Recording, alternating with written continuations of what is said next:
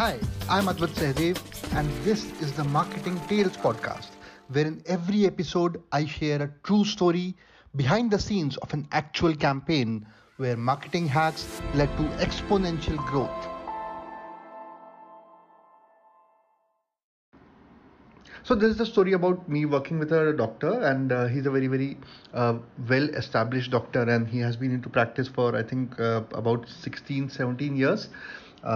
But that's not the point. The point is that he had his own clinic, and the clinic was very large. He was doing very well.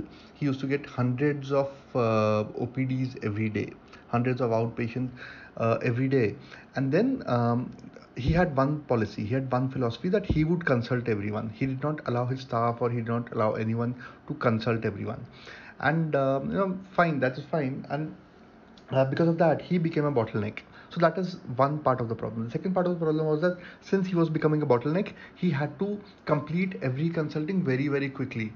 He had to make sure that he would not be spending 15 minutes, 20 minutes, 30 minutes just for consulting. He would try to finish it in 5 minutes or max 10 minutes.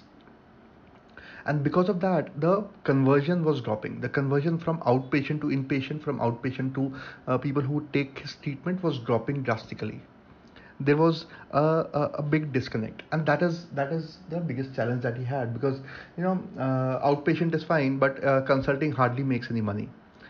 The uh, and the whole objective is that patient should take treatment. If the patient doesn't take treatment, then how will he get cured? How will he improve? How will he actually get the solution to his problem? That is what we are trying to solve. That is what when we started discussing, that is when he came to me, and that is when he said, Advait, this is my challenge, this is my problem, I'm not able to solve this part. I have to solve this. I said, doctor, you have to understand one thing. I am a marketing guy, but when I come from the marketing background, I look at everything in detail. Whether it's operations, whether it is um, the functioning of your team, whether it is HR, whether it is staff, whether it is client interaction, all the interactions that happen, which are manual, I treat them as part of marketing, because they are part of human psychology. They involve certain amount of influence. They involve a large interaction, and that is something that marketing can handle, and marketing handles, because marketing is all about communications. Marketing is all about sharing the right message with the right person at the right time, so that they are convinced. Marketing is all about convincing. So what I will do is, I will look at this operations part of you, of your business, of your practice, and I will look at that, and I will tell you what exactly needs to be done. The first problem, the first thing that we'll do is we'll identify the bottleneck. Now the bottleneck was obviously very clear, that he himself was the bottleneck, because if there are hundreds of patients coming in every day, how on earth possibly could he consult? He also had to do surgeries, he had to do treatments, he had to do other things, and so on. He was managing this clinic. So what we said is, okay, there are few things that we need to understand. First of all, make a list of all the points where you see that patients ask you. What are the top common questions? It might be 50 questions, that is okay, but we will take the whole day, and we will make a list of all the questions. Now, one thing which is very different is that I might have said top questions, but what I really want is all the questions. I want, in your last 15, 16, 17 years, whatever questions that you've heard of, that is, list them down. Then prioritize them and say that, what are the top questions in terms of priority which people ask today, because 15-year-old questions might not be relevant. What are the top questions? Is it related to surgery? Is it related to pricing? Is it related to the doctor's capability? Is it related to the trustworthiness? Is it related to the hygiene factors? Is it related to the qualifications of the staff? Is it related to how much time it will take for recovery? What are the top categories? We created all those categories, and for every category we listed down at least 10 odd questions. The next thing that we did was, we said, okay, let's put this into a presentation. We had put it into a presentation and then broke it up into two parts. The first part was all about treatment, recovery, skills of the doctor, the science, the technology used, anything and everything around the treatment and only around the treatment.